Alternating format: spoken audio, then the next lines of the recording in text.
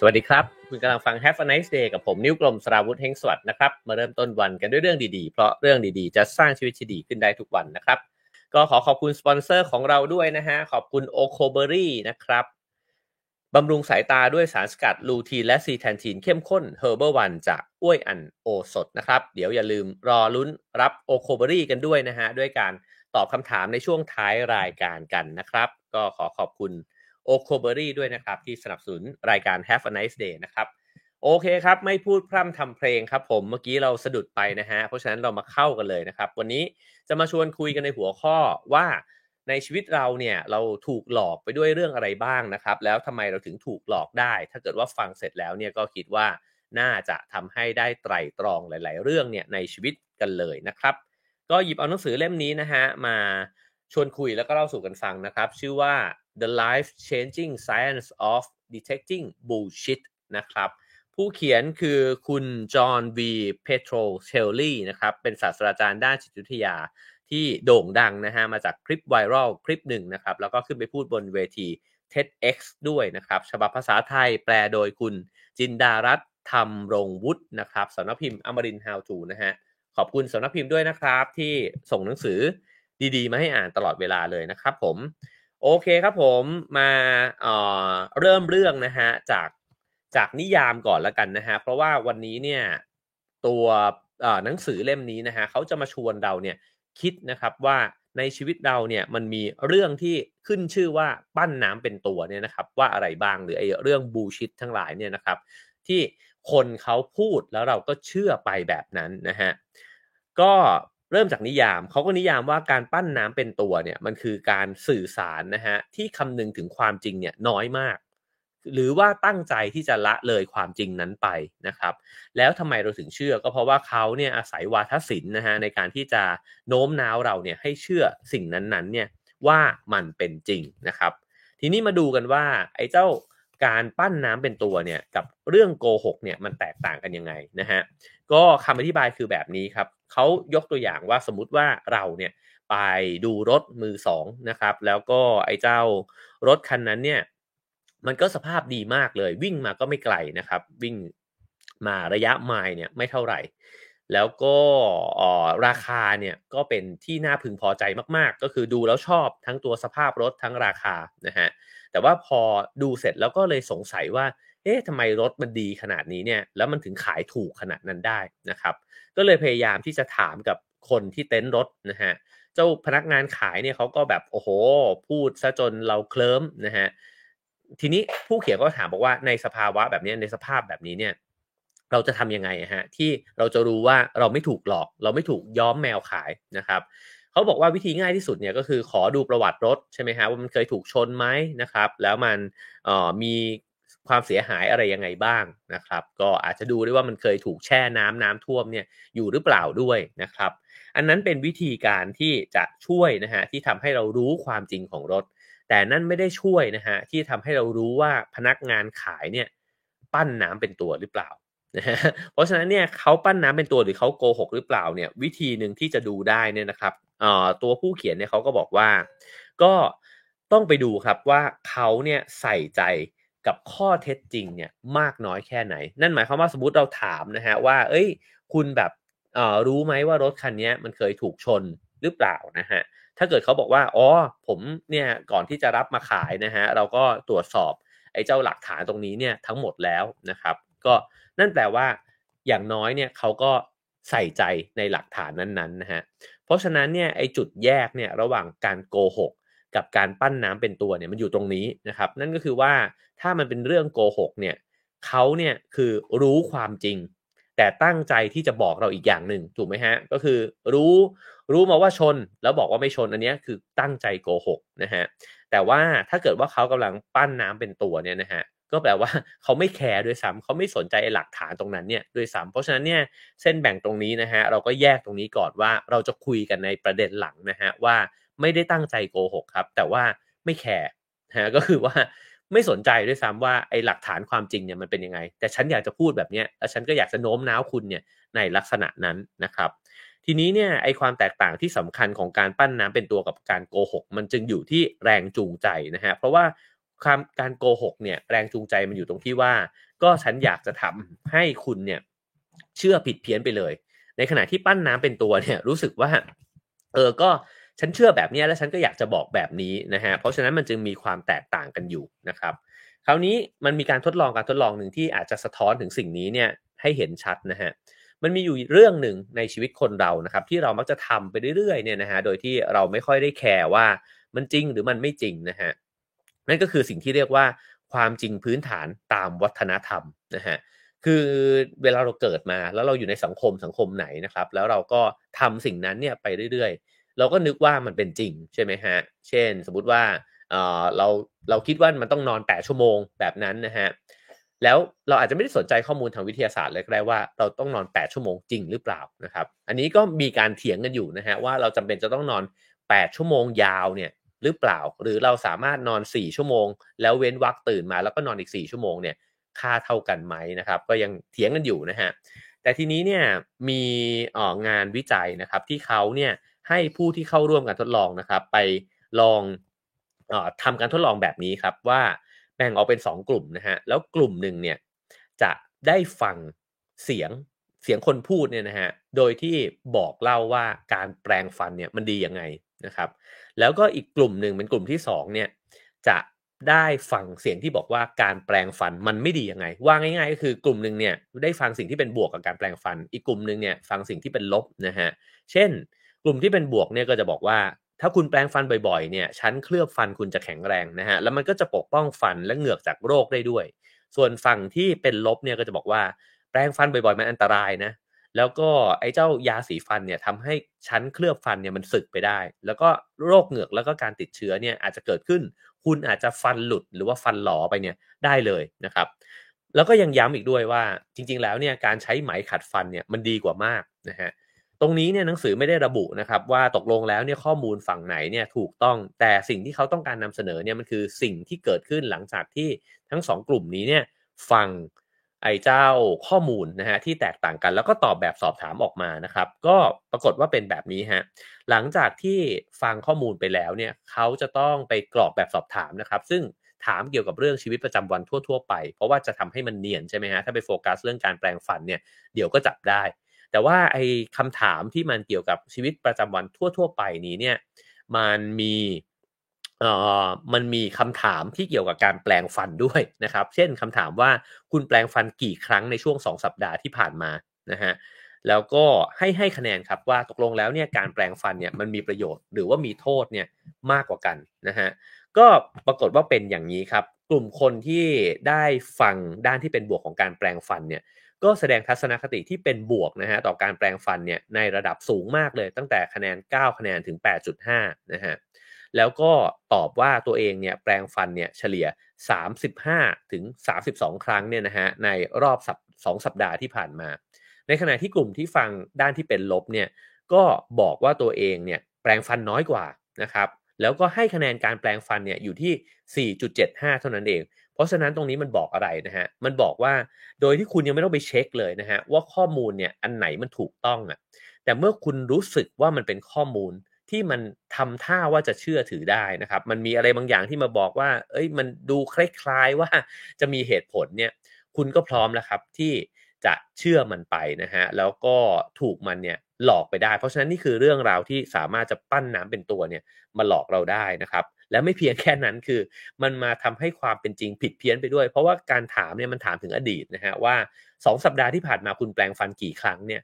ไอ้เจ้าทัศนคติใหม่เนี่ยมันกลับไปลบล้างนะครับพฤติกรรมเดิมของเราด้วยซ้ำมันไม่ได้กำหนดแค่พฤติกรรมในอนาคตนะฮะว่าคุณจะแปลงฟันน้อยลงหรือเพิ่มขึ้นแต่คุณเนี่ยอาจจะโกหกตัวเองด้วยซ้ำว่าในเมื่อรู้แล้วว่าการแปลงฟันมันไม่ดีเนี่ยงั้นฉันก็ตอบไปว่าฉันแปลงฟันไม่เยอะเท่าไรหรอก นะตรงนี้เนี่ยเป็นการทดลองที่มันน่าสนใจนะครับเพราะฉะนั้นเนี่ยผู้เขียนเขาเลยบอกว่าประเด็นหลักของหนังสือเล่มนี้เนี่ยก็เลยต้องการทำให้ทุกคนเนี่ยที่อ่านนะฮะตระหนักแล้วก็แสวงหาหลักฐานและความเป็นจริงที่มันเกิดขึ้นต่อตัวคุณเองนะฮะแทนที่จะยอมรับเรื่องที่คนเนี่ยมาปั้นน้ำเป็นตัวใส่เราเนี่ยไปเรื่อยๆนะครับแล้วก็คอยชักนำเราเนี่ยให้ตกหลุมพรางของไอ้เจ้าความเชื่อที่มันแบบว่าโอนเอ็นนะฮะไม่มีหลักฐานอะไรชัดเจน ว่าง่ายๆครับหนังสือเล่มนี้ต้องการจะทำให้เราเนี่ยคิดอย่างมีวิจารณญาณนะฮะ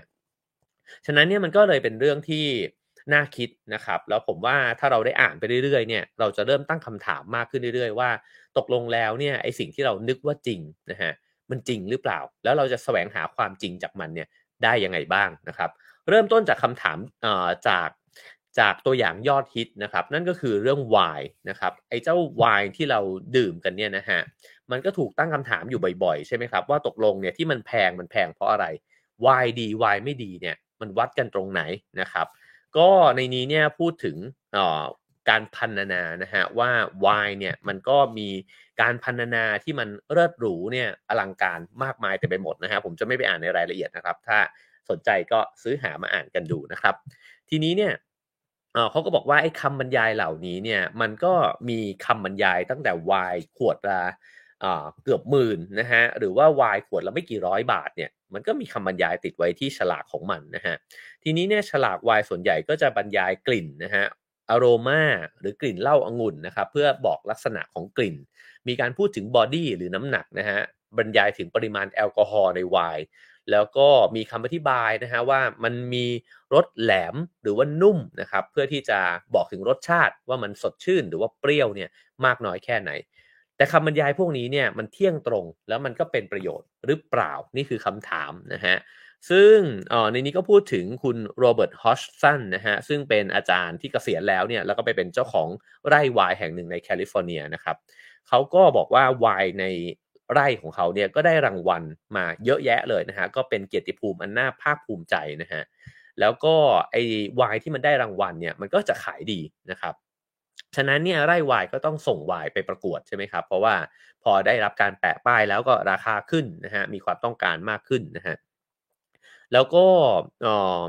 เขาบอกว่าไวน์ที่มันแปะสติกเกอร์ฟอยล์เนี่ยนะครับที่มันเป็นสีทองสีเงินสีทองแดงเนี่ยก็คือได้รับการการันตีแล้วเนี่ยก็จะมียอดขายมากกว่าไวน์แบบเดียวกันที่ไม่มีสติกเกอร์แปะเนี่ยถึง7เท่าไวน์แบบเดียวกันที่ไม่แปะสติกเกอร์หมายความว่ามันคือไวน์แบบเดียวกันเดะเลยเนี่ยนะครับฉะนั้นสติกเกอร์มันทรงพลังมากๆนะครับทีนี้ก็แปลว่างั้นแปลว่าต้องมีไวน์ดีสิ แล้วก็ต้องมีไวน์ที่นักชิมไวน์เนี่ยเขาประทับตราได้นะฮะเขาก็เลยสงสัยครับว่าแต่ไอ้ไวน์ขวดเดียวกันไอ้แบบเดียวกันของเขาเนี่ยนะฮะที่มันไปชนะเลิศเหรียญทองเนี่ยในการประกวดหนึ่งเนี่ยแต่กลับแพ้หลุดลุ่ยเลยเนี่ยในอีกเวทีประกวดหนึ่งนะครับมันเกิดขึ้นได้ยังไงถ้าไวน์ดีมันก็ต้องชนะทุกเวทีสิแบบนั้นนะฮะฮอ g สันเนี่ยก็เลยเอ่อ ลองไปลองไปแบบสังเกตดูแล้วก็พบว่าไอ้เหรียญรางวัลเนี่ยมันเหมือนกับจะสุ่มให้กันนะครับโดยที่ไวน์แต่ละขวดเนี่ยมีโอกาส 9% ที่จะชนะเหรียญทองในการประกวดใดๆก็ได้นะฮะเขาก็เลยลองไปชวนผู้เชี่ยวชาญในการดื่มไวน์ชิมไวน์เนี่ยมาทดลองกับเขาซะหน่อยแล้วก็ให้ปิดตานะฮะแล้วก็ให้ชิมไวน์เนี่ยคนละ3แก้วนะครับใน3แก้วนั้นเนี่ยก็ให้ค่อยๆชิมครับแล้วก็ทำให้ไม่เห็นนะฮะว่า ไวน์แก้วเนี้ยมันถูกเทออกมาจากขวดไหนฉลากเป็นยังไงนะฮะไม่เห็นสีรสล้วนๆชิมรสล้วนๆนะฮะดมกลิ่นและชิมรสล้วนๆเนี่ยแล้วก็ค่อยๆให้คะแนนครับว่าตกลงแล้วเนี่ยไวน์เนี่ยมัน ABC นะฮะคะแนนตั้งแต่90กว่า80กว่า70กว่าเนี่ยคุณให้เท่าไรนะครับปรากฏว่าโดยเฉลี่ยแล้วเนี่ยกรรมการก็ให้คะแนนเนี่ยต่างกันอยู่ที่ประมาณ4คะแนนนะฮะก็คือเฮ้ยโอ้โฮแก้วนี้ดีเว้ย แต่แก้วนี้ก็ดรอปลงมานิดหนึ่งนะดรอปลงมาประมาณสักห่างกันประมาณ4คะแนนประมาณนั้นนะครับแต่ว่าปัญหามันอยู่ตรงนี้ครับปัญหามันอยู่ที่ว่าไอ้ไวน์ทั้ง3แก้วเนี่ยมันรินออกมาจากขวดเดียวกันหมดเลยครับซึ่งถ้าเราพูดกันเป็นภาษาชาวบ้านก็คือว่าเป็นการทดลองที่กวนตีนมากๆนะครับนั่นก็คือว่าเอาผู้เชี่ยวชาญการชิมไวน์เนี่ยมาชิมไวน์ขวดเดียวกันครับแล้วก็ไปหลอกเขาว่ามันเทออกมาจากคนละขวด แล้วบรรดาผู้เชี่ยวชาญก็วิจารณ์กันใหญ่เลยว่าอันนี้กลิ่นดีกว่านะอันเนี้ยเนี่ยบอดีมันแบบเข้มข้นกว่าต่างๆนานานะครับที่แท้ถูกหลอกครับแล้วก็มีเพียงแค่กรรมการแค่1ใน10คนเท่านั้นเนี่ยที่ให้คะแนนจากไวน์ขวดเดียวกันนี้เนี่ยบวกลบ2คะแนนก็คือว่าความต่างไม่มากมีความรู้สึกว่าทั้ง3แก้วที่ดื่มเนี่ยมันใกล้เคียงกันนะครับเพราะฉะนั้นเนี่ยกรรมการอีก9คนใน10คนเนี่ยล้วนแล้วแต่จินตนาการเอาเองครับว่าไวน์เนี่ยมันต่างกันมากนะครับยังมีอีกนะครับมีการทดลองที่อยากรู้ว่าไอ้ตุ่มรับรสบนลิ้นของผู้เชี่ยวชาญการดื่มไวน์เนี่ยแยกแยะไวน์แดงกับไวน์ขาวได้หรือเปล่าโอ้โฮอันนี้ผมว่าจริง ส่วนตัวรู้สึกว่ามันน่าจะแยกไม่ยากนะครับเพราะว่ามันก็มีความแตกต่างกันเยอะนะครับแต่ว่าอันนี้พูดด้วยการที่เราก็ดื่มจากการที่ไม่เคยปิดตาถูกไหมครับทีนี้เนี่ยเขาก็บอกว่าเขาไม่ได้ปิดตาด้วยนะครับแต่ว่าให้เสิร์ฟเป็นไวน์แดงไวน์ขาวแบบนี้เลยนะครับแล้วก็ให้แยกว่าอันเนี้ยแดงอันเนี้ยขาวนะครับปรากฏว่าผู้เชี่ยวชาญไวน์เนี่ย54คนออกความเห็นเกี่ยวกับไวน์2แก้วนะครับแก้วหนึ่งแดงอีกแก้วหนึ่งขาวเนี่ยในความเป็นจริงแล้วเนี่ย ไวน์ทั้ง2เนี่ยมันคือไวน์ขาวครับอันนี้ก็เป็นความยียวนอีกแบบหนึ่งนะฮะก็คือเห็นอยู่ว่าแก้วหนึ่งขาวแก้วหนึ่งแดงแต่จริงๆเนี่ยไอ้แก้วที่เป็นไวน์แดงเนี่ยเขาผสมสีผสมอาหารเข้าไปให้มันเป็นสีแดงครับมันคือไวน์ขาวทั้ง2แก้วฉะนั้นไอ้การทดลองทั้ง2การทดลองนี้มันบอกอะไรนะครับมันบอกว่าผู้เชี่ยวชาญแม้กระทั่งผู้เชี่ยวชาญที่ชิมไวน์เนี่ย ก็มโนขึ้นมาครับว่าตกลงไวน์แดงกับไวน์ขาวมันต่างกันอย่างนั้นอย่างงี้นะครับแล้วก็ตัวไวน์เองเนี่ยที่มันดีกับไม่ดีเนี่ยมันต่างกันยังไงจริงๆมันเทออกมาจากขวดเดียวกันฉะนั้นผู้เขียนเขาบอกว่าผู้เชี่ยวชาญยังถูกหลอกแบบนี้เลยแล้วพวกเราจะเหลือเหรองั้นแปลว่าเราจะเลือกไวน์จากอะไรนะครับเขาก็บอกว่าคนเนี่ยมักจะอนุมานว่าคุณภาพของไวน์เนี่ยผกผันไปตามราคาก็เหมือนกับหลายๆสินค้านะฮะถ้าแพงก็แปลว่าดีนะฮะแล้วก็นักการตลาดเนี่ย ก็รู้ฮะว่าถ้าเกิดว่าตั้งราคาไวน์แพงไว้ก่อนเนี่ยก็แปลว่าคนอื่นเนี่ยก็จะรู้สึกว่าโอ้งั้นมันจะต้องดีแน่ๆแล้วยิ่งแพงเนี่ยก็จะยิ่งมีดีมานด์เยอะนะครับแล้วก็สิ่งเหล่านี้เนี่ยก็ทำให้คนมักจะเลือกซื้อไวน์เนี่ยกันในราคาที่สูงคือต่อให้เป็นไวน์ในคืออยากจะไม่ได้ซื้อแบบเป็นหมื่นอะไรเงี้ยนะฮะแต่ว่าถ้าจะซื้อไปฝากคนอื่นก็อาจจะซื้อไวน์ที่ราคาแพงสักนิดหนึ่งเพราะคิดว่ามันต้องดีแน่ๆอีกอันหนึ่งครับ ที่เป็นเรื่องที่น่าคิดนะฮะสำหรับผู้ที่ชอบดื่มไวน์กันนะครับเขาบอกว่าผู้บริโภคส่วนใหญ่เนี่ยรู้เรื่องไวน์กันเนี่ยน้อยจนน่าใจหายนะฮะแล้วก็ถ้าเกิดว่าคุณเป็นผู้บริโภคส่วนใหญ่คุณจะเชื่อเหมือนคนส่วนใหญ่ว่าไวน์เนี่ยยิ่งบ่มนานๆยิ่งอร่อยแต่แล้วคุณจะแปลกใจมากเลยว่าไวน์ส่วนใหญ่เนี่ยล้วนแล้วแต่ผลิตขึ้นมาให้ดื่มเดี๋ยวนั้นเลยฮะไม่ได้ผลิตขึ้นมาเนี่ยแล้วก็เพื่อที่จะเอาไว้บ่มนะฮะให้มันมีรสชาติเนี่ยดีขึ้นตามกาลเวลา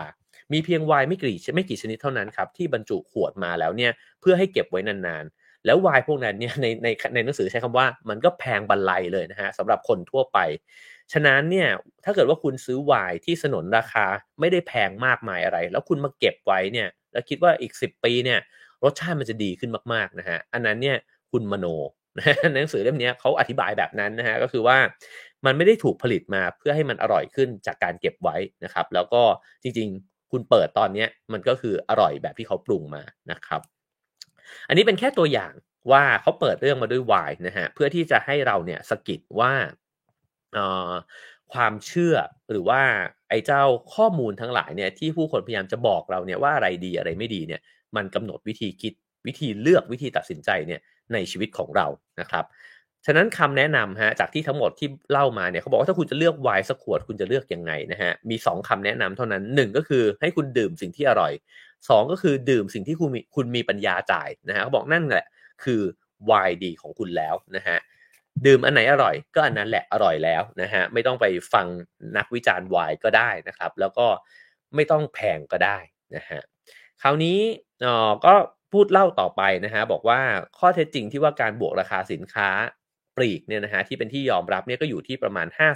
50-100%นต์นะครับเขาบอกว่าลูกค้าก็ยินดีที่จะจ่ายไอ้เจ้าราคาที่บวกเพิ่มขึ้นมาเนี่ยนะฮะเพราะรู้ว่ามันก็ต้องมีค่าการจัดส่งนะฮะค่าไอ้เจ้าการวางขายสินค้าต่างๆนานานะครับแต่เขาบอกว่าแต่เราจะใส่ซื่อไปหน่อยไหมถ้าเชื่อว่าการบวกราคาสินค้าปลีกทุกสิ่งทุกอย่างเนี่ยคือ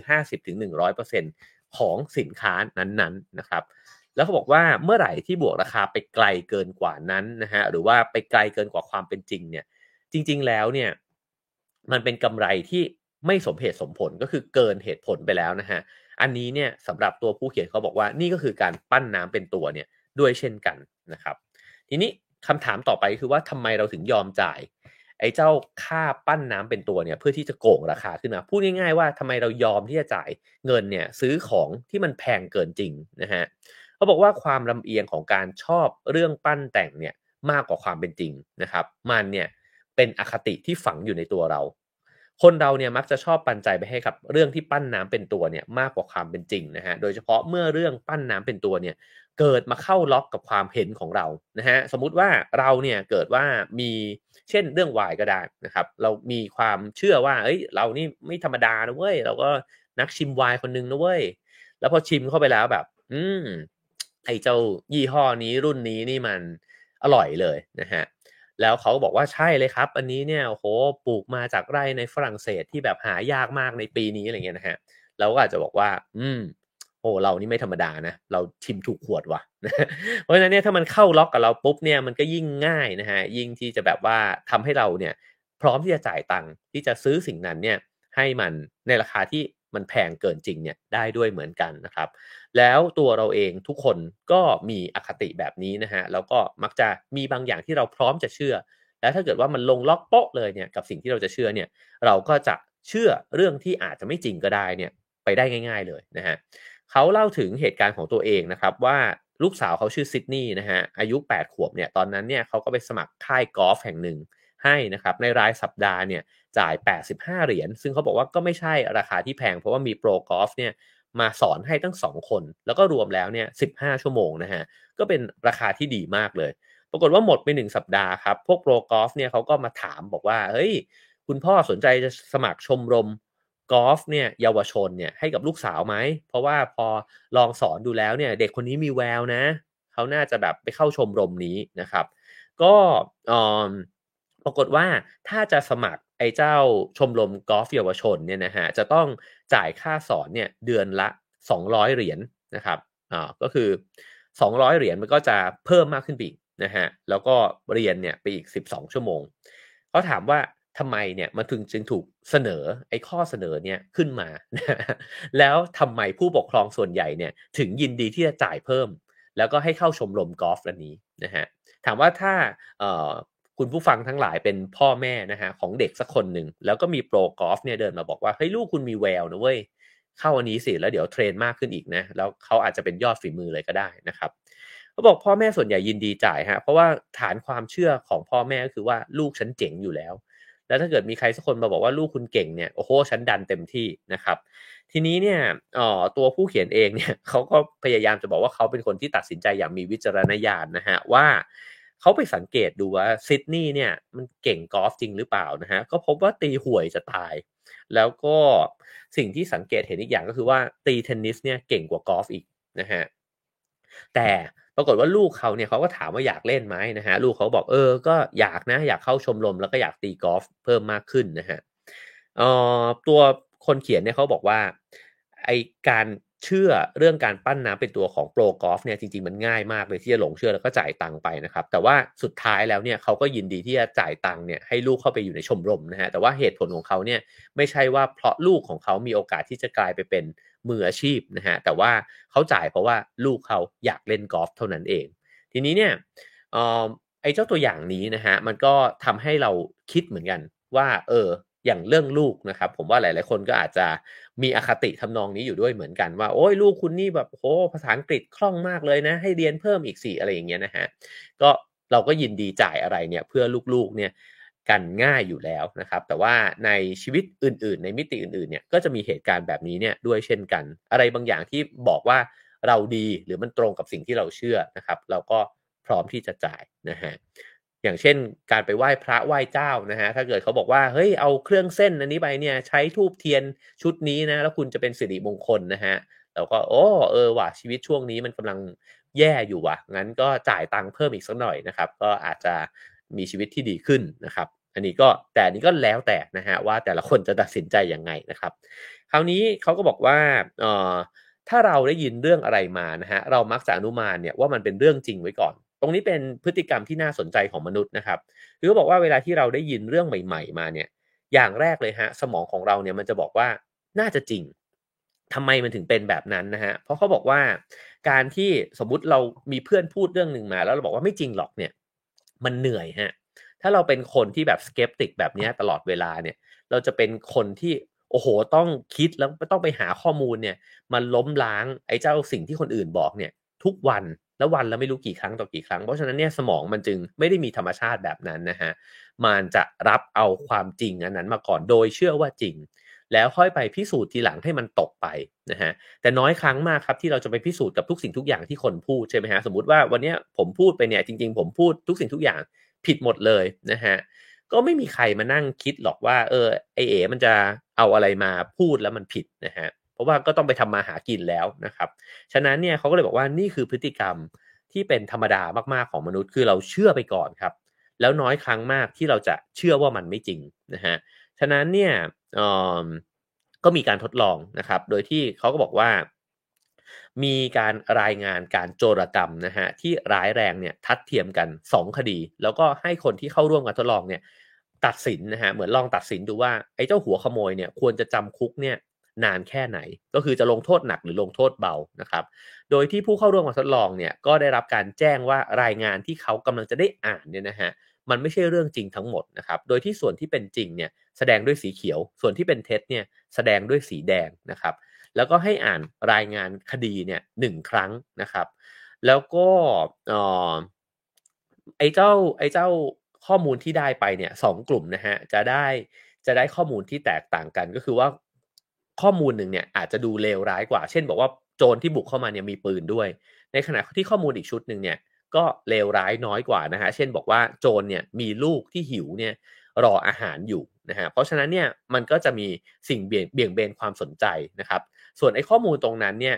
อาจจะไม่ใช่ข้อมูลที่เป็นจริงก็ได้นะฮะเพราะฉะนั้นเนี่ยไอ้เจ้าสิ่งเบี่ยงเบนความสนใจเนี่ยไปนะฮะเขาก็บอกว่ามันทำให้การตัดสินแล้วก็เลือกว่าโจรควรจำคุกกี่ปีเนี่ยแตกต่างกันนะครับเพราะว่ามันก็แตกต่าง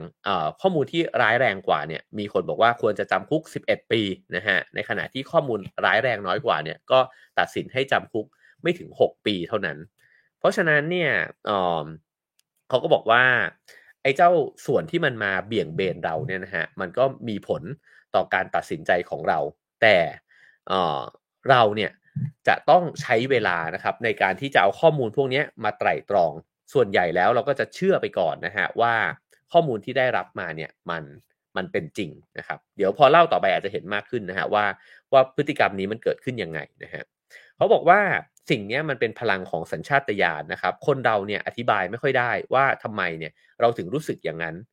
เรามักจะบอกไม่ถูกว่าเราฟันธงเรื่องเนี้ยไปเพราะอะไรนะฮะสมมุติว่าเราได้ยินมาแล้วก็มันน่าจะเป็นอย่างนั้นแหละแต่ผมก็อธิบายไม่ได้นะว่าทำไมผมเชื่อแบบนั้นแต่ผมว่าโดยสัญชาตญาณแล้วเนี่ยผมว่ามันน่าจะเป็นแบบนั้นนะครับแล้วก็คำอธิบายต่อไปก็คือบอกว่าโดยปกติแล้วเนี่ยเรามักจะคิดว่าดุลยพินิจและการตัดสินใจของตัวเองเนี่ยมาจากการใช้เหตุผลอันนี้ก็คล้ายๆเรื่อง think fast think slow นะฮะว่าเราก็นึกว่าเราใช้เหตุผลแล้วแหละแต่จริงๆโดยส่วนใหญ่เนี่ยเราใช้สัญชาตญาณและความรู้สึกแล้วเราค่อยหาเหตุผลมาสนับสนุนไอ้เจ้าการตัดสินใจนั้นนะฮะเพื่อตอกย้ำว่าสิ่งที่เราตัดสินใจไปเรียบร้อยแล้วเนี่ยมันใช่ง่ายที่สุดเลยตัวอย่างอันนี้ก็เช่นเราชอบใครไม่ชอบใครนะฮะสมมุติว่าเอ่อจะเป็น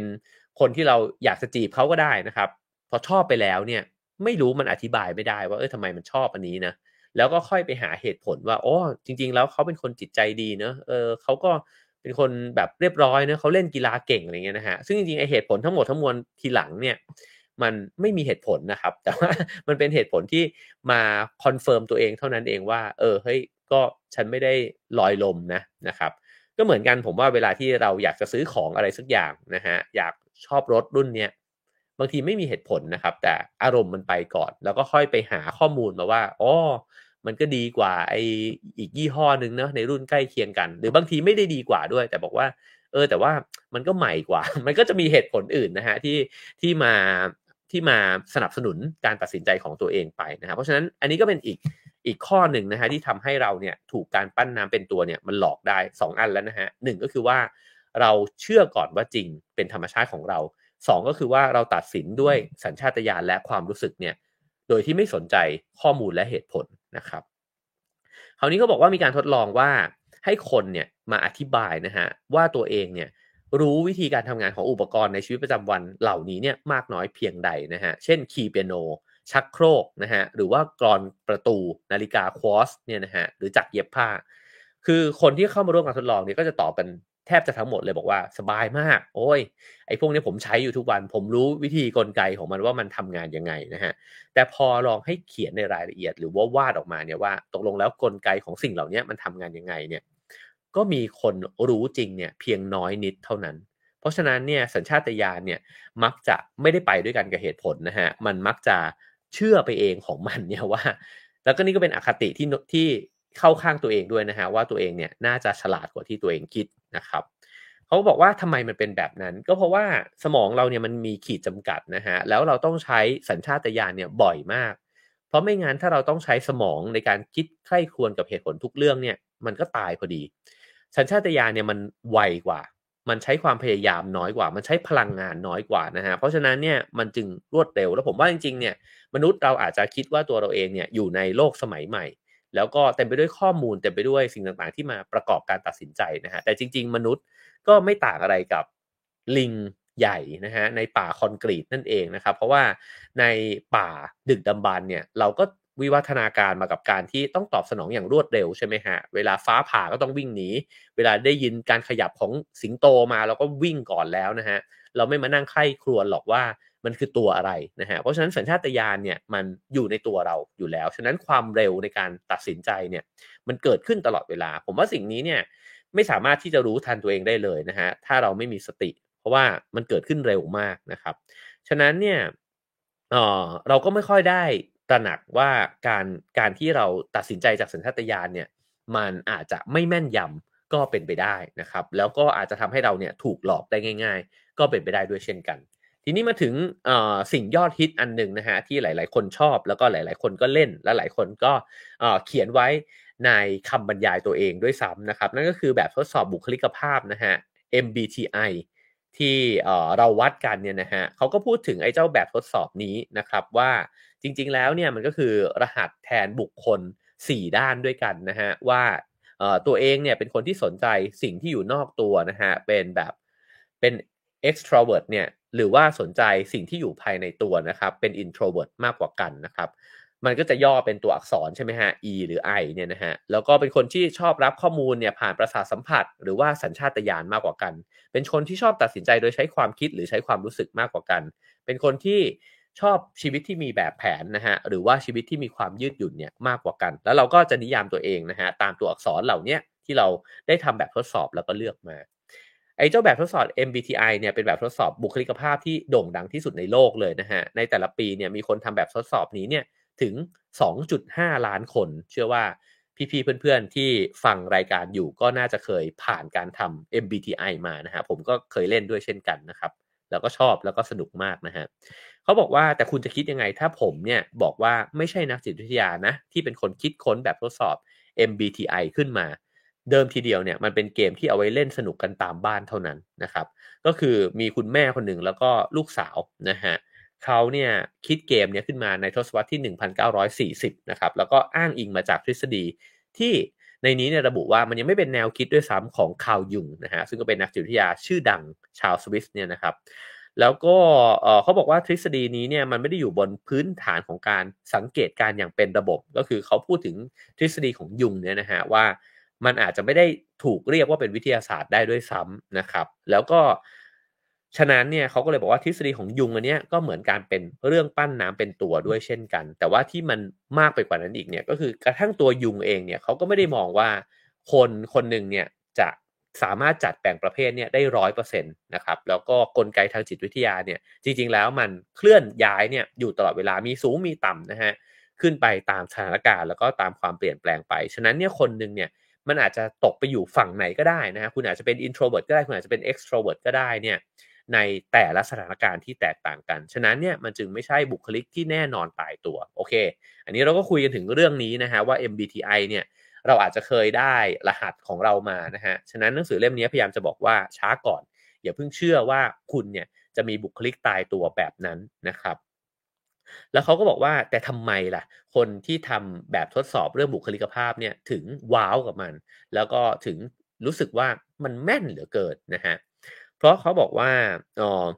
มันก็ไม่แปลกเพราะเราเนี่ยก็ยินดีที่จะเชื่อสิ่งเหล่านี้อยู่แล้วแล้วเราก็คิดว่าตัวเราเองเนี่ยเป็นแบบนั้นนะฮะแต่จริงๆเนี่ยแบบสอบถามทั้งหมดเนี่ยถึง93ข้อเนี่ยนะฮะ มันก็ให้ข้อมูลที่เยอะมากพอที่จะประเมินตัวเองครับว่าเราเป็นคนยังไงแล้วถ้าเรานั่งกรอกแบบสอบถามนั้นไปเนี่ย90ข้อเนี่ยนะ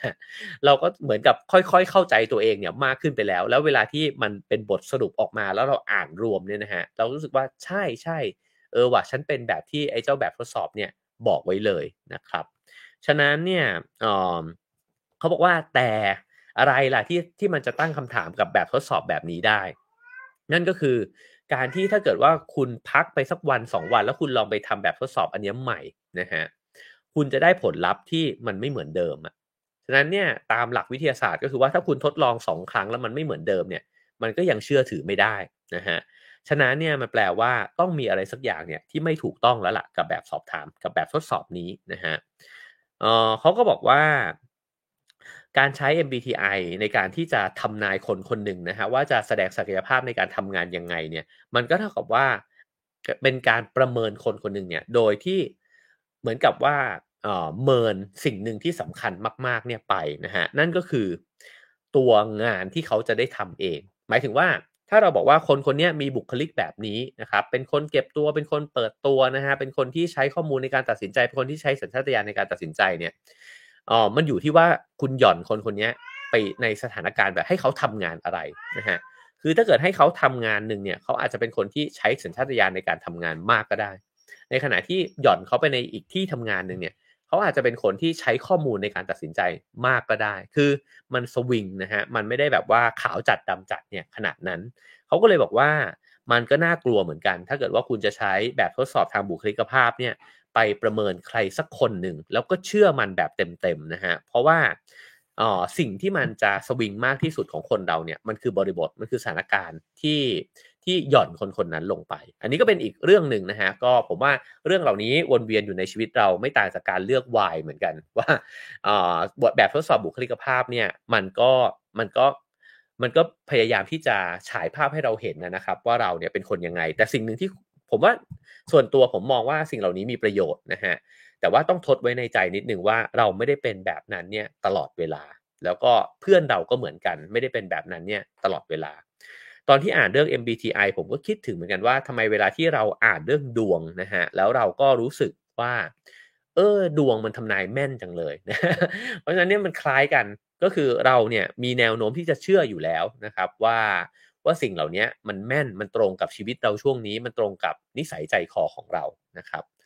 แต่ทีนี้เนี่ยเขาก็ลากพามาถึงว่าอะไรล่ะที่ทำให้เราไม่ควรเชื่อเรื่องปั้นน้ำเป็นตัวทั้งหลายเหล่านี้อันนี้เป็นแค่ตัวอย่างคร่าวๆในบทแรกเท่านั้นนะฮะหนังสือเล่มนี้เนี่ยยังเล่าถึงสิ่งที่เราหลงเชื่อเนี่ยอีกหลายๆอย่างด้วยกันแต่มาดูกันก่อนว่า ทำไมเราถึงไม่ควรหลงเชื่อก็เพราะว่ามันเกิดความเสียหายเนี่ยขึ้นมากมายในชีวิตจากการเชื่อสิ่งเหล่านี้นะครับอย่างเช่นในเรื่องประเด็นทางการเมืองนะฮะเขาบอกว่าระหว่างการหาเสียงชิงตำแหน่งประธานาธิบดีของบารักโอบามาเนี่ยก็มีคนจุดประเด็นเรื่องความกังขาในชาติกำเนิดของเขาถามว่าสูติบัตรของโอบามาเนี่ยถูกกฎหมายหรือเปล่าคือมีคุณสมบัติพอถูกต้องเนี่ยที่จะเป็นประธานาธิบดีสหรัฐอเมริกาเนี่ยหรือเปล่านะฮะ พอมีคนจุดประเด็นเรื่องนี้ขึ้นมาแล้วก็ถูกพูดถึงซ้ำๆนะเขาบอกว่ามันก็กลายเป็นความอื้อฉาวเนี่ยแล้วก็คนที่เชื่อว่าเขาเนี่ยผิดก็คือไม่มีสูติบัตรที่ถูกต้องเนี่ยก็เชื่อไปแล้วเลยนะฮะแล้วก็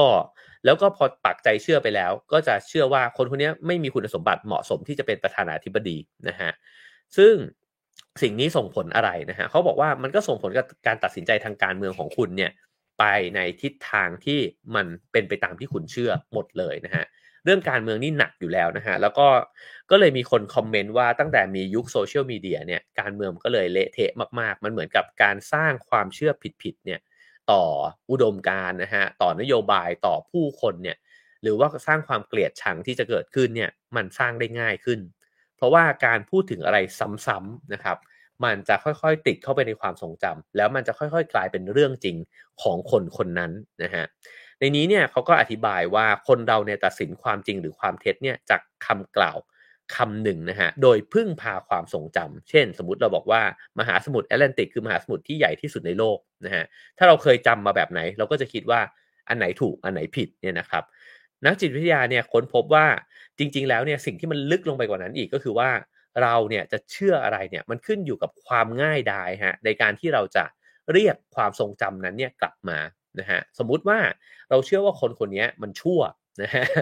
เพราะฉะนั้นเนี่ยไอ้สิ่งนี้มันอยู่บนผิวของความทรงจำของเราใช่ไหมฮะเวลาที่คนถามว่าเอ้ยคนเนี้ยมันดีหรือไม่ดีนะฮะต่อให้เราเพิ่งไปเห็นว่าเอ้ยเขาอาจจะทำดีก็ได้เนี่ยแต่ว่าความทรงจำของเราเนี่ยคนนี้มันชั่วไปแล้วเรียบร้อยเนี่ยนะฮะเราก็จะดึงความทรงจำขึ้นมาว่าใช่มันชั่วนะฮะ ฉะนั้นเนี่ย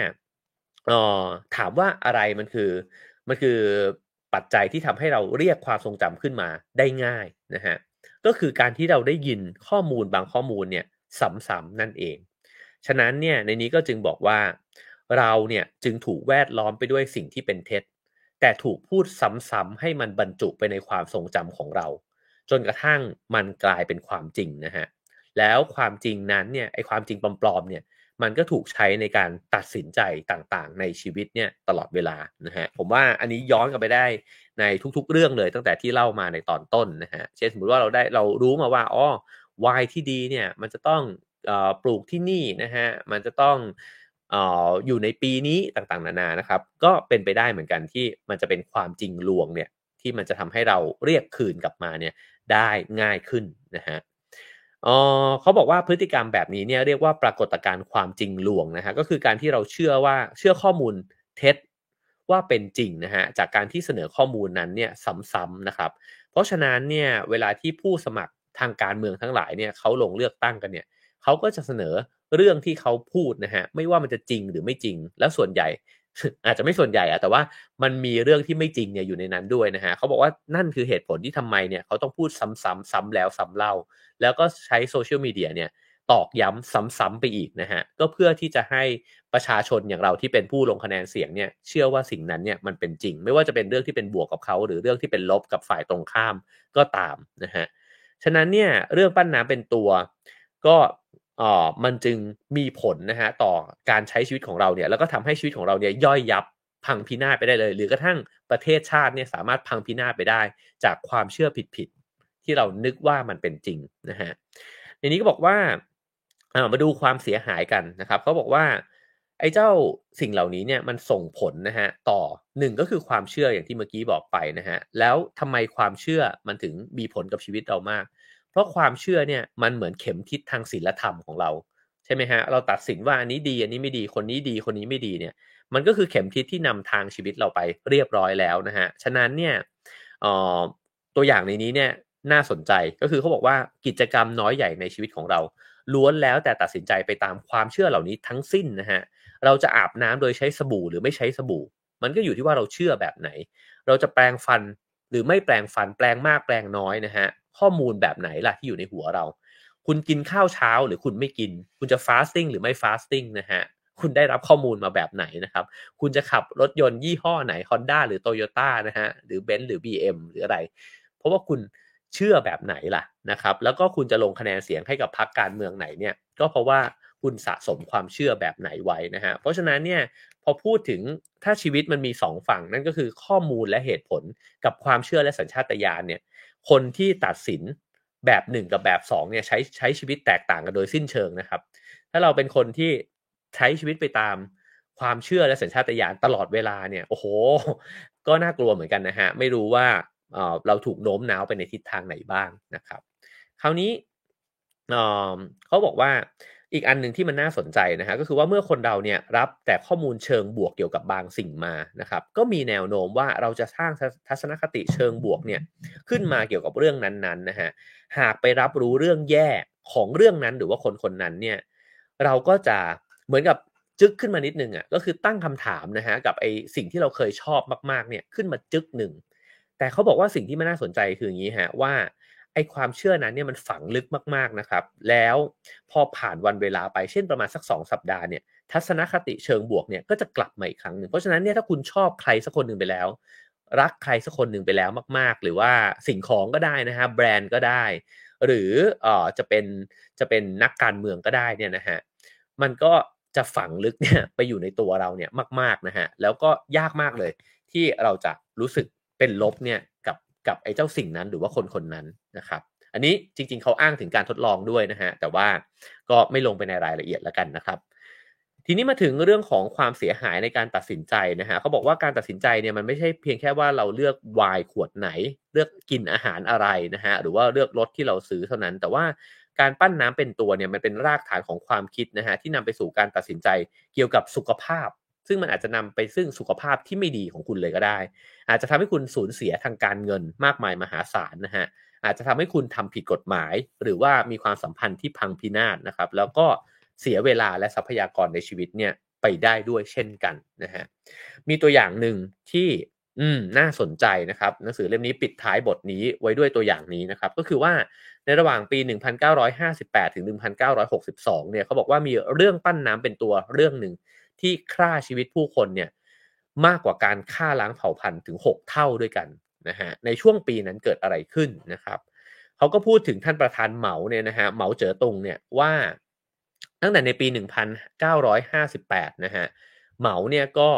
สร้างนโยบายการก้าวกระโดดครั้งยิ่งใหญ่ขึ้นมาใช่ไหมฮะนั่นก็เป็นสิ่งที่ฮือฮาแล้วก็เป็นสิ่งที่ยังอ่านเจออยู่ในประวัติศาสตร์จีนเนี่ยอยู่ตลอดเวลานะครับ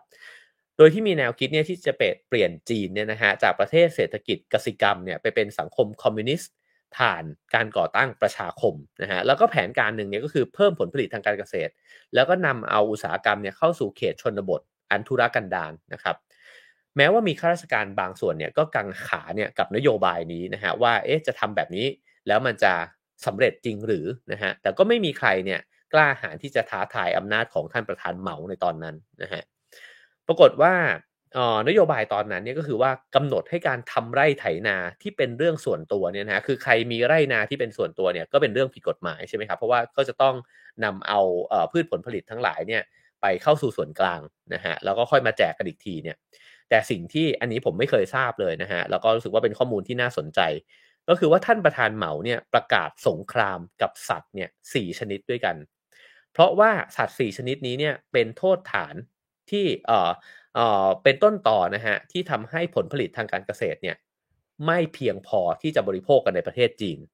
สัตว์4ชนิดนั้นที่มีความผิดมีอะไรบ้างนะฮะหนูแมลงวัน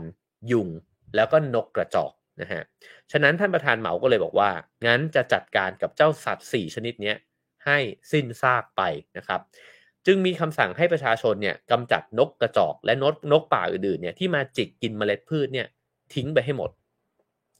มีการประเมินตัวเลขนะฮะว่านกกระจอก1ตัวเนี่ยทำให้ธัญพืชหายไปปีละ4ปอนด์เพราะฉะนั้นนกกระจอกยิ่งมากเท่าไหร่เนี่ยมันก็ยิ่งมีผลต่อไอ้เจ้าผลผลิตทางการเกษตรเนี่ยมากเท่านั้นถามว่าตัวเลขนี้เนี่ยมาจากอะไรไม่มีใครทราบนะฮะแต่ว่ามันเหมือนกับว่าเป็นตัวเลขที่ถูกยกขึ้นมาแล้วผู้คนก็เชื่อกันไปแล้วว่านกกระจอกเนี่ยเป็นปัจจัยสำคัญเลยที่ทำให้เราเนี่ยไม่มีอาหารกินกันนะฮะ แล้วก็ในนี้เนี่ยก็เขียนสรุปว่าการกล่าวโทษสัตว์ทั้ง4ชนิดเนี่ยล้วนแล้วแต่เป็นเรื่องปั้นน้ำเป็นตัวก็คือไม่มีข้อมูลมาแบ็กอัพนะฮะไม่มีหลักฐานสนับสนุนน่ะว่าจริงๆแล้วไอ้4ชนิดเนี้ยมันทำอะไรกันแน่นะครับแต่ในเมื่อผู้นำเนี่ยบอกมาแล้วว่าต้องจัดการงั้นก็จัดการซะนะครับ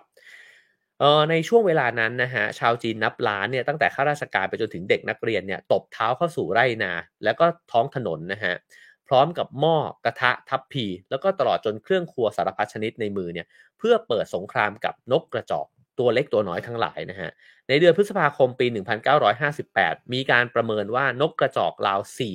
4,310,000ตัวนะฮะถูกจำกัดทั่วประเทศถูกกำจัดทิ้งเนี่ยทั่วประเทศจีน4,300,000ตัวลองหลับตานึกดูก็ได้ว่าอยู่ๆนกหายวับไป4,000,000กว่าตัวเนี่ยนะฮะระบบนิเวศมันจะเปลี่ยนแปลงไปขนาดไหนนะครับ มีเด็กหนุ่มคนหนึ่งนะฮะอายุ16 ปีชื่อว่าหยางซื่อเหมินนะฮะแทบจะเป็นวีรบุรุษของชาติเพราะว่าเขาเนี่ยทำผลงานฆ่านกกระจอกไป20,000ตัวด้วยวิธีการที่แอบซุ่มดูแล้วก็ตะครุบมันแล้วก็บีบคอให้นกเนี่ยตายไปด้วยมือเปล่านะฮะเพราะฉะนั้นในช่วงเวลานั้นการฆ่านกเนี่ยมันกลายเป็นเรื่องสำคัญมากของมวลมหาประชาชนที่ประเทศจีนเนี่ยนะฮะ แล้วก็ปรากฏว่าพอนกกระจอกเนี่ยหายวับไปเนี่ยฮะสิ่งที่เกิดขึ้นตามมาคืออะไรคือนกกระจอกเนี่ยไม่ได้กินแค่ธัญพืชเท่านั้นนะฮะแต่ว่ามันเนี่ยยังจิกกินตั๊กแตนแล้วก็แมลงกินพืชต่างๆด้วยฉะนั้นพอนกกระจอกไม่มีแล้วเนี่ยไอ้เจ้าแมลงกินพืชทั้งหลายเนี่ยก็แพร่พันธุ์เนี่ยลุกลามใหญ่โตนะฮะแล้วก็กลายเป็นว่าเอ่อ ผลผลิตต่างๆนานาก็เสียหายย่อยยับไปหมดเลยนะฮะเรือกสวนไร่นาเนี่ยก็พังพินาศไปจนกระทั่งในเดือนเมษายนปี1960เนี่ยท่านประธานเหมาเนี่ยก็ต้องยุติการรณรงค์บทขยี้นกกระจอกนี้นะฮะแล้วก็บอกว่างั้นเราไปกำจัดตัวเลือดเนี่ยแทนนะครับซึ่งในปี1962เนี่ยเขาบอกว่าความไม่สมดุลทางนิเวศที่มันเกิดขึ้นจากการที่ฆ่านกกระจอกไป4ล้านกว่าตัวเนี่ยนะฮะก็กลายเป็นสาเหตุของภัยพิบัติใหญ่ทุกทุกพิกภัยเนี่ยนะใหญ่ของประเทศจีนเนี่ยนะครับก็คือว่าก็เกิดการขาดแคลนอาหารครั้งใหญ่เนี่ยเกิดขึ้นแล้วก็ทำให้ประชาชนจีนเนี่ยถึง36ล้านคนนะฮะต้องอดอยากหิวโหยจนกระทั่งเสียชีวิตลงจริงๆระหว่างที่ผมอ่านเรื่องนี้อยู่เนี่ยผมก็มีเครื่องหมาย question mark ตัวใหญ่ๆเช่นกันนะฮะว่าเอ่อหนังสือเล่มนี้ถูกเขียนโดยฝรั่งนะฮะแล้วก็เขายกจีนเนี่ยขึ้นมาเป็นเคสนะครับมันก็มีเครื่องหมายคำถามอีกเยอะเหมือนกันว่าอ้าวแล้วจริงๆแล้วเนี่ยไอ้เจ้าการบาดเจ็บล้มตายของผู้คนที่อดตายเนี่ยมันเกิดขึ้นจากไอ้นโยบายการปราบนกกระจอกเนี่ยแค่อย่างเดียวเท่านั้นจริงหรือเปล่านะฮะหรือมันเกิดขึ้นจากปัจจัยอื่นๆเนี่ยอีกเยอะเลยก็เป็นไปได้แต่ความน่าสนใจของเรื่องนี้เนี่ยมันก็อยู่ตรงที่สิ่งที่มันปรากฏชัดนะฮะเป็นที่ประจักษ์ก็คือว่าการที่มีผู้นำเนี่ยที่อยู่ๆก็เหมือนกับคิดอะไรสักอย่างหนึ่งขึ้นมานะฮะแล้วก็ไม่มีหลักฐานข้อมูลเนี่ยที่จะมาสนับสนุนไอ้เจ้าความเชื่อนั้นนะฮะหรือว่าหรือว่าเรื่องราวนั้นเนี่ยแล้วก็ออกเป็นนโยบายแล้วให้ประชาชนเนี่ยทำตามแล้วประชาชนก็ทำตามนะครับแล้วมันก็เกิดความเปลี่ยนแปลงเนี่ยขึ้นในธรรมชาติขึ้นจริงๆนะฮะส่วนมันจะเป็นเหตุผลในการล้มตายของผู้คนจำนวนมากเนี่ยถึง36ล้านคนเนี่ยหรือเปล่าตรงนั้นผมว่าก็เป็นอีกเรื่องหนึ่งนะฮะแต่ว่าสิ่งที่มันเกิดขึ้นแน่ๆเนี่ยก็คือผลผลิตไรนาเนี่ยมันลดลงอย่างน่าใจหายนะฮะเพราะว่าแมลงเนี่ยมันเพิ่มจำนวนขึ้นมากมายเต็มไปหมดสิ่งนี้มันบอกอะไรนะฮะหนังสือเล่มนี้เนี่ยพยายามจะบอกว่าถ้าอย่างนั้นเนี่ยไอ้เจ้าการที่มีใครสักคนหนึ่งเนี่ยปั้นน้ำเป็นตัวขึ้นมานะฮะหรือใครสักองค์กรหรือสักหลายๆคนเนี่ยช่วยกันโอ้โลมบางสิ่งบางอย่างเนี่ยขึ้นมาให้เราเชื่อเนี่ยมันส่งความวินาศสันตโรเนี่ยถึงสังคมทั้งสังคมเลยนะครับฉะนั้นเนี่ยเขาก็เลยบอกว่าการบดขยี้นกกระจอกเนี่ยมันไม่ได้ถูกอ้างอิงขึ้นจากความรู้หรือหลักฐานทางวิทยาศาสตร์ที่มันสามารถตรวจสอบได้เลยนะฮะแล้วพอทุกคนเชื่อตามไปหมดเนี่ยมันก็จะพังกันไปหมดนะฮะทีนี้เรื่องยังมีต่อไปนะครับก็คือว่าหลังจากเหตุการณ์นั้นเนี่ยผ่านพ้นไปแล้วเนี่ยรัฐบาลจีนเนี่ยต้องสงบศึกกับนกกระจอกนะฮะแล้วก็นำเอานกสายพันธุ์เนี้ยถึง250,000ตัวเนี่ยเข้ามาจากสหภาพโซเวียตก็คือไปขอนกมาเนี่ยแล้วก็เอามาปล่อยบนแผ่นดินจีนเนี่ยนะฮะเพื่อที่จะทำให้มันเนี่ยค่อยๆเพิ่มจำนวนขึ้นแล้วก็จิกกินไอ้เจ้าแมลงกินพืชเนี่ยแล้วก็ปรับสมดุลนิเวศเนี่ยกลับคืนมาอีกครั้งหนึ่งแล้วสุดท้ายเนี่ยพืชพันธุ์ต่างๆในประเทศจีนเนี่ยถึงจะกลับมาปลูกแล้วก็ขึ้นเนี่ยได้แบบเดิมอีกครั้งหนึ่งนะฮะฉะนั้นเนี่ยสิ่งที่นำมาสู่บทสรุปของบทแรกเนี่ยนะฮะเขาก็บอกว่าหนึ่งก็คือเราต้องตระหนักว่าไอ้เจ้าธรรมชาติของเราเนี่ยมันพร้อมที่จะเชื่อเรื่องหลอกลวงหรือเรื่องที่มันไม่มีเหตุผลเนี่ยอยู่เต็มใจอยู่แล้วนะฮะฉะนั้นต้องคิดเรื่องนี้ไว้เสมอแล้วก็ช้าลงสักนิดนึงในเรื่องสำคัญเราคงไม่สามารถที่จะใช้สมองเนี่ยไตร่ตรองกับทุกเรื่องได้ใช่ไหมฮะเพราะว่ามันเหนื่อยเกินไปที่จะทำแบบนั้นแล้วมันก็เสียเวลาด้วยบางเรื่องก็ต้องตัดสินใจไปตามสัญชาตญาณบ้างแต่ในเรื่องที่สำคัญเนี่ยต้องช้าลงแล้วก็หาหลักฐานข้อมูลหาเหตุผลก่อนที่เราเนี่ยจะเชื่อใครสักคนหนึ่งว่ามันจะต้องทำแบบนั้นนะฮะสองก็คือว่าในแง่ของสังคมเนี่ยมันจำเป็นมากๆที่ต้องมีการถกเถียงแลกเปลี่ยนกันไม่งั้นเนี่ยถ้าเกิดว่ามันมีเรื่องหลอกลวงเกิดขึ้นเนี่ยแล้วทั้งสังคมดันเชื่อไปหมดเลยแล้วมันไม่เปิดโอกาสให้ใครเนี่ยยกมือขึ้นมาแล้วก็ถามหรือเถียงว่าเฮ้ยมันไม่น่าจะเป็นอย่างนั้นนะฮะอันนี้ก็ผมว่ามันก็ลิงก์กันกับเสรีภาพของการออกสิทธิ์ออกเสียงเนี่ยในสังคมด้วยใช่ไหมฮะถ้าเกิดว่าเอ่อท่านผู้นำเกิดพูดอะไรขึ้นมาแล้วก็เถียงไม่ได้เลยเนี่ยมันก็กลายเป็นว่างั้นก็ต้องทำตามไอ้สิ่งนั้นไปเลยโดยที่ไม่มีการตรวจสอบเลยก็จะน่ากลัวมากๆด้วยเช่นกันนะครับแล้วก็ในนี้ก็พูดบอกว่าฉะนั้นเนี่ยโลกใบนี้เนี่ยมันถูกหมุนไปด้วยความเข้าใจผิดเนี่ยของผู้นำหลายๆคนแล้วก็ของการปั้นน้ำเป็นตัวเนี่ยของคนที่เป็นผู้นำประเทศแล้วก็นำสังคมทั้งหลายเนี่ยนะฮะเขาบอกฉะนั้นเนี่ยโลกมันจึงนำไปด้วยเต็มไปด้วยสงครามสันติภาพที่มันไม่เคยเกิดขึ้นนะฮะแล้วก็ความแตกแยกแล้วก็การกดขี่ผู้คนเนี่ยก็เพราะว่ามันถูกการสร้างเรื่องราวบางอย่างขึ้นมาแล้วก็ทำให้คนในสังคมเนี่ยเชื่อว่ามันเป็นแบบนั้นนะฮะ ฉะนั้นเนี่ยเหตุผลทั้งหมดนี้เนี่ยมันก็เลยน่ากลัวถ้าผู้นำสักคนหนึ่งเนี่ยกอดไอ้เจ้าความเชื่อของตัวเองเนี่ยไว้อย่างแน่นหนามั่นคงมากๆนะฮะแล้วก็ไม่ยอมให้ใครเนี่ยตั้งคำถามนะฮะเพราะฉะนั้นในฐานะพลเมืองเนี่ยเขาบอกว่าความรับผิดชอบของพลเมืองเนี่ยก็คือการที่รู้ว่าถ้าจะทำตามสิ่งที่ผู้นำบอกให้ทำเนี่ยจะต้องมีหลักฐานและข้อมูลที่เชื่อได้ก่อนเราถึงจะทำตามนะไม่งั้นเราจะซวยกันขนาดใหญ่ หากว่าผู้นำเนี่ยตัดสินใจหรือว่าหมกเม็ด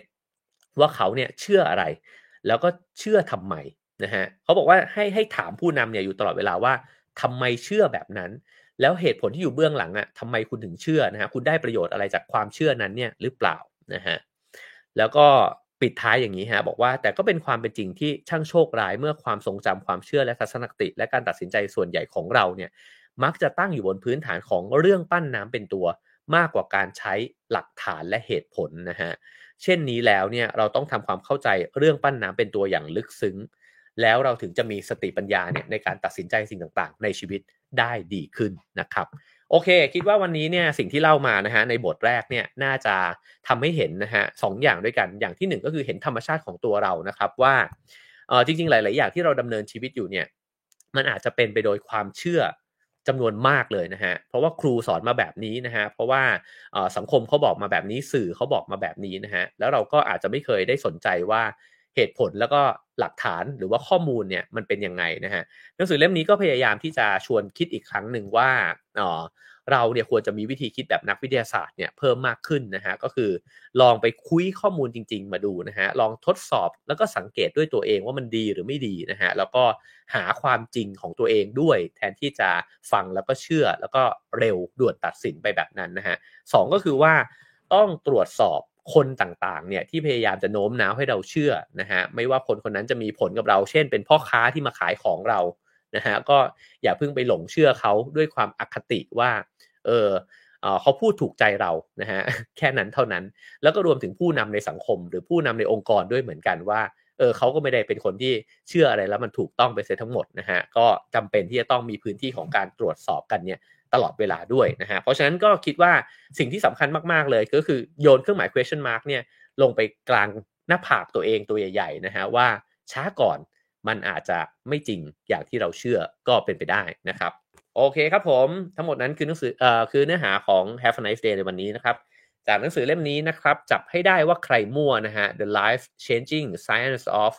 Detecting Bullshit นะครับโดยคุณจอห์น V. Petrocelli นะครับแล้วก็ฉบับภาษาไทยแปลโดยคุณจินดารัตน์ธรรมรงวุฒินะฮะสำนักพิมพ์อมรินทร์ How to นะครับก็สามารถซื้อหามาอ่านกันได้นะครับในนี้มีคำนิยมของอดัมแกรนต์นะฮะ ผู้เขียน Think Again นะครับซึ่งผมว่าหนังสือเล่มนี้ก็ชวนให้ Think Again เหมือนกันนะครับเขาก็บอกว่าจังหวะนี้เหมาะสมแล้วที่จะอ่านหนังสือเล่มนี้นะครับเพราะว่าจริงๆเราแวดล้อมไปด้วยfake news เราแวดล้อมไปด้วยการปั่นนะฮะผมว่าเรียกง่ายๆคือการปั่นนั่นเองแล้วหัวเราเนี่ยก็ปั่นไปด้วยสิ่งที่ผู้คนพยายามจะโน้มน้าวให้เราเชื่อว่ามันจริงนะครับโอเคครับผมก็ให้คะแนนความพึงพอใจเข้ามาได้นะครับ5 4 3 2 1 0นะครับแล้วก็ สามารถสนับสนุนรายการนะครับได้ตามเบอร์บัญชีแล้วก็ QR Code ที่ขึ้นอยู่บนหน้าจอนะครับแล้วก็ขอขอบคุณสปอนเซอร์ของเราด้วยนะครับโอโคเบอรี่นะครับบำรุงสายตาด้วยสารสกัดลูทีนและซีแทนทีนเข้มข้น Herbal One จากอ้วยอันโอสดนะครับใครใช้สายตาเยอะๆก็ลองโอโคเบอรี่กันได้นะครับวันนี้คำถามเพื่อที่จะให้ตอบเพื่อที่จะชิงโอโคเบอรี่นะฮะก็ถามว่าคุณคิดว่า มันมีอะไรไม่ต้องรู้ก็ได้นะฮะว่าผิดหรือถูกนะครับแต่ว่ามันมีความเชื่ออะไรในชีวิตของคุณเนี่ยที่คุณเชื่อมาตลอดเลยอะว่ามันเป็นแบบนั้นแล้วพอฟังวันนี้เสร็จเนี่ยเริ่มสงสัยแล้วอยากตั้งคำถามว่าเอ๊ะหรือมันไม่ใช่หว่านะฮะอย่างเช่น why แพงคือ why ดีนะฮะอันเนี้ยก็คือสิ่งที่หนังสือเล่มนี้บอกว่าช้าก่อนมันอาจจะไม่เป็นแบบนั้นนะฮะมีคำถามอะไรไหมนะครับที่มันผุดขึ้นมาในหัวว่าเว้ยไอ้ที่เราเชื่ออยู่ไอ้ที่เราทำอยู่เนี่ย อาจจะไม่จริงแบบนั้นก็ได้นะครับลองพิมพ์คำตอบเข้ามานะครับแล้วก็ผมก็จะคัดเลือกคำตอบนะครับแล้วก็ส่งไปให้ทางทีมงานนะฮะแล้วทาง o c o b e r y ก็จะส่งผลิตภัณฑ์เนี่ยไปให้ถึงบ้านนะครับเราก็คงจะต้องเคาะไปถามที่อยู่กันสักนิดหนึ่งนะครับโอเคครับผมวันนี้ก็เท่านี้นะครับขออภัยด้วยกับการติดขัดในช่วงต้นนะฮะผมค้นพบสาเหตุแล้วนั่นคือเอ่อจริงๆแล้วมันไปดึง Wi-Fi จากบ้านอีกบ้านหนึ่งมานะฮะ บ้านของคุณพ่อนะครับซึ่งพรุ่งนี้จะไม่เกิดเหตุการณ์นี้นะฮะโอเคครับผมก็ไปต่อกันใน Clubhouse นะครับแล้วเจอกันวันพรุ่งนี้ครับผม Have a nice day ครับ